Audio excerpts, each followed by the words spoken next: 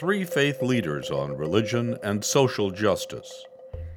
This is Beliefs from Religion News Service. I'm Bill Baker. As we look back at our first 6 months of Beliefs, we notice some themes in the stories and topics we've been bringing to you. We've covered origins and practices, abuses and pain, and hate speech and bigotry. One theme we've seen is the enduring commitment of all religion to social justice and community.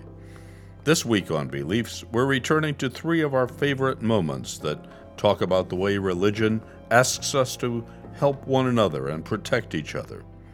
Political activist, social justice advocate, and Rabbi Rachel Timoner from Congregation Beth Elohim in Brooklyn is our first guest. I spoke with her back in March about her work both as a rabbi and a social justice advocate. Is Jewish social justice any different than any other kind of social justice in a religious sense? I think a lot of Jews grow up, whether they think of themselves as religious or not, with the voice of the prophets in their head. Even if they don't know that that's what the message is, like that it comes from the prophets, the voice of the prophets rings, their voices ring loudly in the hearts and minds of Jews. And so I think that many Jews grow up with a sense of obligation to justice, to standing with the poor and the oppressed. The other piece I think that is so loud and clear in the Jewish imagination is the story of the Exodus. That is our central narrative, that we were slaves and we became free, and that God is an agent of liberation. And I think that I wouldn't say that it's fundamentally different than other religions, but it has a different narrative. It has a different set of it has a different language. It has kind of different tropes. And the Torah itself, the 5 books of Moses, has so many mitzvot, commandments that require us as Jews to be with the stranger, to be with the poor, to be for justice, to pursue justice, to stand for freedom for all people. So that is really a driving force within Judaism. So you started out as a person working in the field of social justice, became a rabbi very oriented to the social justice and the Jewish movement and in America. How do we deal with social justice in such a different time? Well, I think that this current presidency puts into stark relief the unfinished business of America. And in some ways, things are worse than ever before, but in other ways, there's greater clarity about what needs to be done. There's greater clarity about the legacy of slavery in this country and the unfinished business of upending racism and its roots, of really requiring reparations for that history and for all of us to have a reckoning. There's clarity about the persistent inequality around gender and the ways that women continue to be second-class citizens in this country, continue to have our rights to control our body at question, to continue to have our bodies abused and harassed and touched inappropriately, which just come to the surface in a different kind of way in our time. It doesn't mean that those things weren't there before. They were there before. It's just that we're looking at them differently. And in that way, I actually think that this time may, when we look back on it, be a time in which we realize that we had a bigger leap in consciousness than in previous eras, because Donald Trump and the agenda he supports is so anathema to the kind of core moral foundations that many of us hold that we are aghast. And that makes us look at the things we've been complacent about and complicit in. Now, you made some statements that were political about how you feel about the administration, et cetera. Would you say those statements vary considerably in all of the Jewish people, or are they pretty consistent across the various Jewish movements? There is some variance among the Jewish people. I think it's something like 80% of Jews in the last election voted with the Democratic Party. So still a vast majority of the Jewish people are liberal and tend to be progressive. But there is a percentage of the Jewish people, especially in the Orthodox world, but not just in the Orthodox world, who are increasingly aligning themselves with with the right.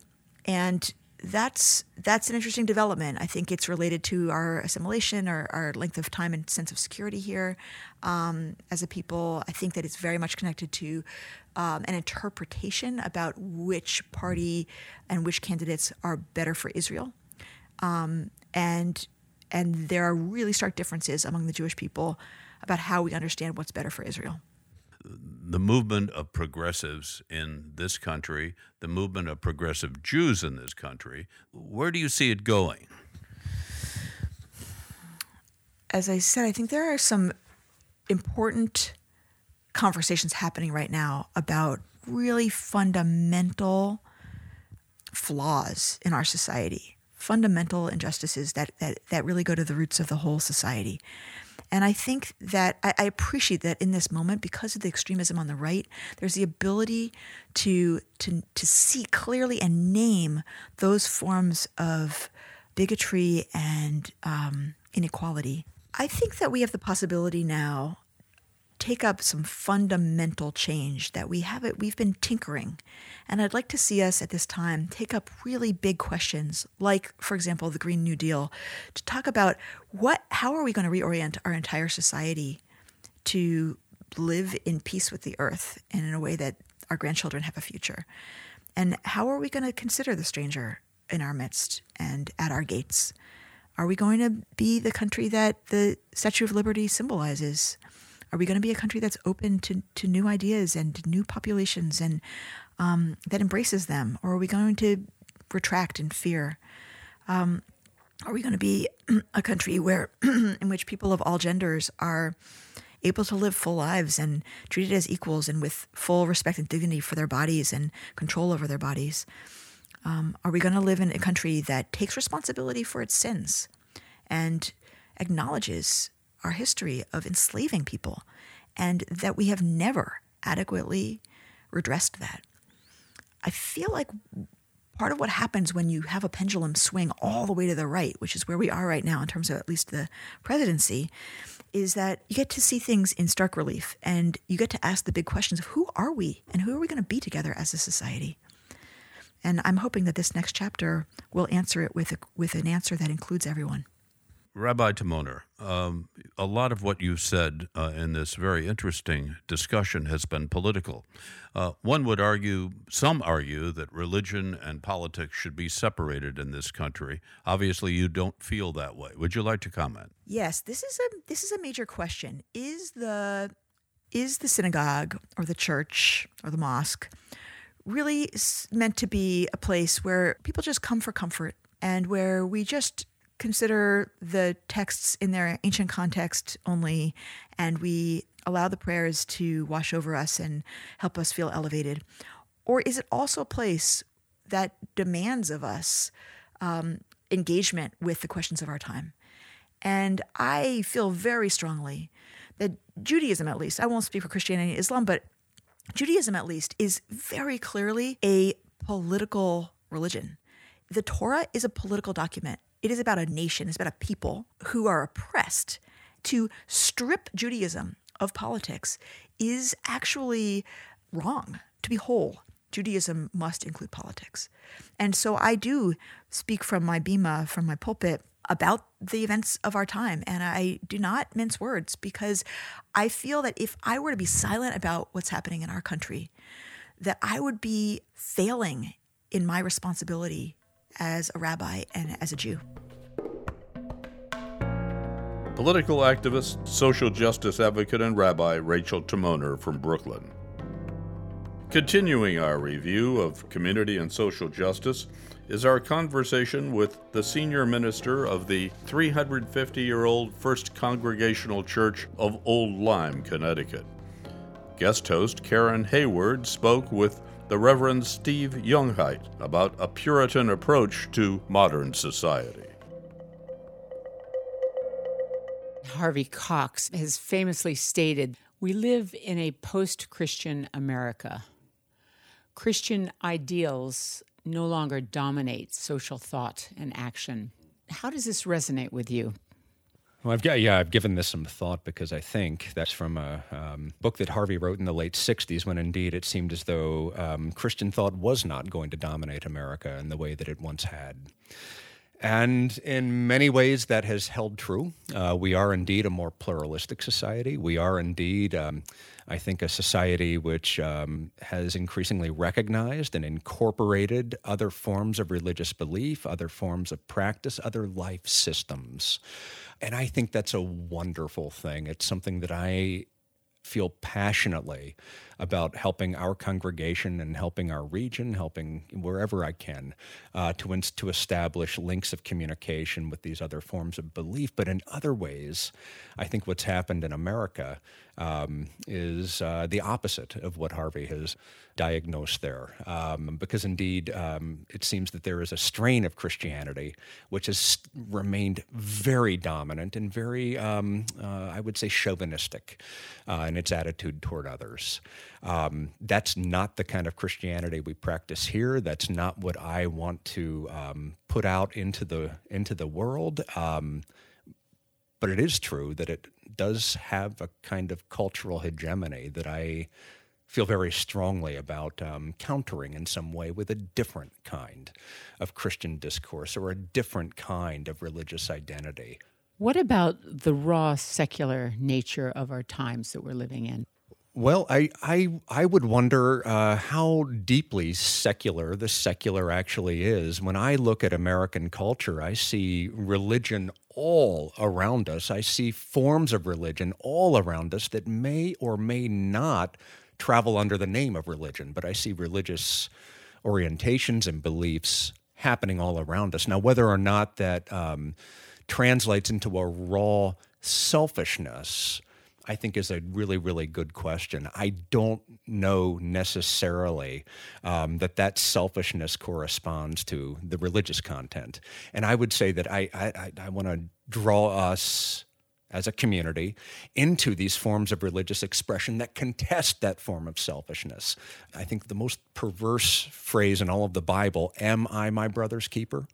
Am I my sister's keeper? With the implication being that we're not attached to one another. We have no communal bonds. We have no communal attachments. I want to say we do. They exist across our town lines. They exist across our national lines. They exist across our religious and cultural lines.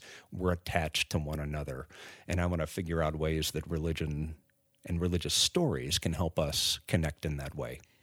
The Puritan leadership integrated their version of Protestantism into their political structure. What vestiges of Puritanism's severe reputation actually linger in our communities today? And are they helpful to our spiritual growth in today's world? Well, I think Puritanism has gotten a bad rap over the years. And there's a strong piece of me that wants to salvage the reputation of the Puritans and do a kind of counter-reading of the Puritans. I think they did have a strong life of the mind. They were strongly word-centered. So they believed in the power of writing, in the power of oratory, in the power of rhetoric to shape lives, to shape minds, to shape communities. They believed in the goodness of the world, ultimately. They thought that the world was God's gift and that they had a duty to use their lives well. They were consumed with a sense of wonder and awe at the natural world. Again, this is something that I think we in an age of climate change can learn from. There's this awe and wonder that many of them evince over the course of their the discourses that we do have from them. And again, they also have this sense that human beings and that human communities can sometimes be broken. This is where they enter this language of sin, and it's not a popular language for many of us now. However, I think underneath that word, there's this sense that human beings are frail, we're prone to error, and we need to remain humble and open to correction. I think that's a profound gift that the Puritans give to all of us in the world, that we fail sometimes, politically, personally, and that we need to be open to correction and open to new direction, new openings. There are some vestiges that I wouldn't want to bring into the modern world. They owned slaves. I mean, one of the features of living in Old Lyme is to realize that there are gravestones where slaves are buried in the local cemetery here. I live in a house across the street from the church where a slave lived in the attic. This is a part of our history that I think we must grapple with, and we must grapple with it publicly. So these are some of the vestiges, not only of the Puritans, but of America. What is the biggest challenge that you face as a minister in today's world? There are enormous challenges, and it's hard to even whittle down what the biggest one is. But if I had to pick one, I would say that it's the shrinkage of the imagination of all of us as Americans these days. And it might not just be Americans, it might be the world, where we somehow seem to be bounded by the borders of our geographies, the artificial boundaries of nations, of towns, of communities, without the ability to imagine the lives of people who live outside of those borders, beyond where we might exist. So, we have a president right now who is declaring that our country is full, that our borders are full. And indeed, I think we're having to contest that sort of thinking on all sorts of scales up and down the chain. We're dealing with a problem right now here in our community where we have a food pantry that operates out of our basement, which wants to limit its distribution to the people only of a certain geographical region, but not people outside of that region. And so what happens when these border crossings happen? Are we our brothers and sisters keepers or not? That, to me, is the biggest challenge, to get people to imagine what it might be like living in South Africa, what it might be like living in Honduras, what it might be like living in Mexico, what it might be like living in Syria. So in order to help with that, we have done a lot of work around immigration over the last few years. We've done a lot of work in resettling refugees over the last few years, and indeed that's been a feature of our community's work for a long, long time now. It's to bring people here into Old Lyme who have had to flee their countries for whatever reasons, whether it's food insecurity or war or economic insecurity. They've had to flee. We try to be a place where they can feel as though they can rebuild their lives here. So I want us to be a window to the rest of the world, to allow border crossings, if you will, to happen all around us wherever we go. Reverend Steve Younghite of the First Congregational Church of Old Lyme, Connecticut. Our last conversation is with a respected and thoughtful voice in the Catholic Church. Father James Martin is a Jesuit priest, a scholar, an author, and editor-at-large of the Jesuit magazine America. He has turned his attention to a social justice issue that has moved to the front of many faiths' consciousness in recent years. Methodist, Episcopalian, and Evangelical Covenant churches, just to name a few recent examples. Father Martin is the author of the book Building a Bridge: How the Catholic Church and the LGBT community can enter into a relationship of respect, compassion, and sensitivity. Well, an important thing to say is that in my book and in my talks, I'm not challenging any church teaching. And so I stay away from issues of same-sex marriage and even same-sex relation. But the point is that there's so much more to talk about when it comes to LGBT people. To use an example, 2 or 3 weeks ago, I did a retreat for LGBT Catholic families at a Jesuit retreat center in Wernersville, PA. And I met a couple who had 3 LGBT kids, say 13, 15, 16. And now these kids aren't in any sort of marriage. They're not sexually active. And so the question is, where's the church for them? And I asked them, what is it like in your parish? And one of the kids said, well, some people won't talk to us anymore. So I think what we need to see is that treating LGBT people with respect, compassion, and sensitivity is much more than looking at same-sex marriage and same-sex relation, because they're more than just their sexual lives. I mean, just as straight people are. We would never focus completely on chastity or something like that with straight people, or even say straight young people, but we tend to do that with LGBT people, unfortunately. Most psychologists, psychiatrists in this world say about 10% of America is gay or lesbian, and they had no control over that. Do you want to talk a little about that subject? Well, that's right. As you say, most reputable psychologists, psychiatrists, biologists, social scientists say that people are simply born this way. More importantly, I say the lived experience of LGBT people. They'll tell you that they've always felt this way. And so to treat people differently because of the way that they've been born, to say that they're inherently sinful or they're inherently bad, I think is really doing a number on people. I met a woman who was the parent of a gay teen at a talk I gave about a year ago, and she said, do people understand how damaging that kind of thought is, how damaging it is to say, you're intrinsically disordered in yourself? And she said to me, do people understand what that could do to a 14-year-old child? She said it could destroy them. And so I think we have to be really careful about that kind of false science that says you choose to be LGBT, because it can be really destructive for someone, especially someone in adolescence. And so the church needs to understand the effects of what I would call stigmatizing language and almost language that does violence against someone's spiritual life. We treat LGBT people so differently than straight people. I mean, divorced and remarried people, people who use birth control, people who use IVF, they are not exempting themselves from the church. They feel perfectly welcome in their parishes. It's the LGBT person who's sort of targeted and whose sexual morality is put under this kind of microscope. And so when you meet these people, you realize how great their faith is, because they really have to want to be in the church. They have to choose to be in the church despite a lot of the persecution and exclusion that they feel. And so I always think of the line from Jesus meeting the Roman centurion in Capernaum, where he says, never in Israel have I seen such faith like this. And so that's the kind of faith that I see among these very faithful LGBT Catholics.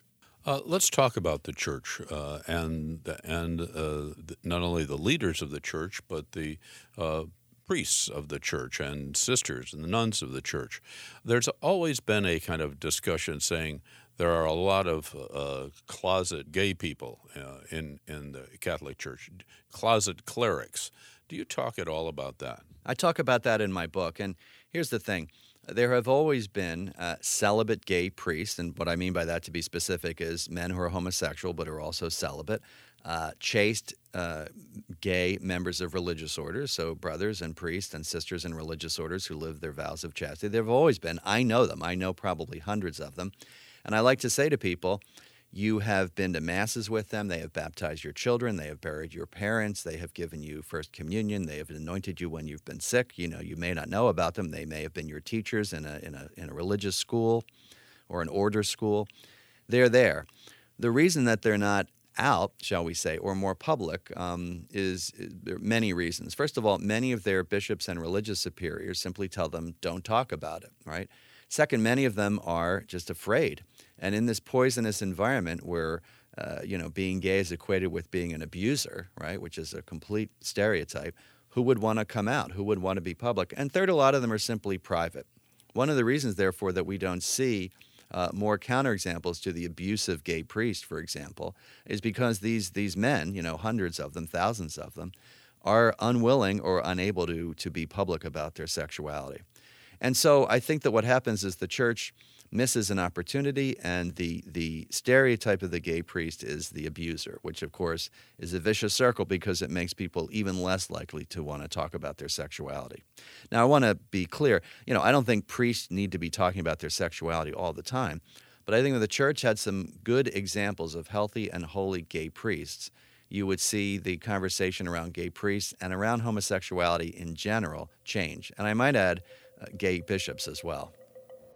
Jesuit priest and scholar, author Father James Martin. Thank you for listening. Beliefs is brought to you with the support of the Bernard L. Schwartz Center for Media, Public Policy, and Education at the Graduate School of Education at Fordham University. Jay Woodward is our producer. The theme music is by Edward Billis. Technical support provided by Oregon Public Television. I'm Bill Baker, and thanks for listening.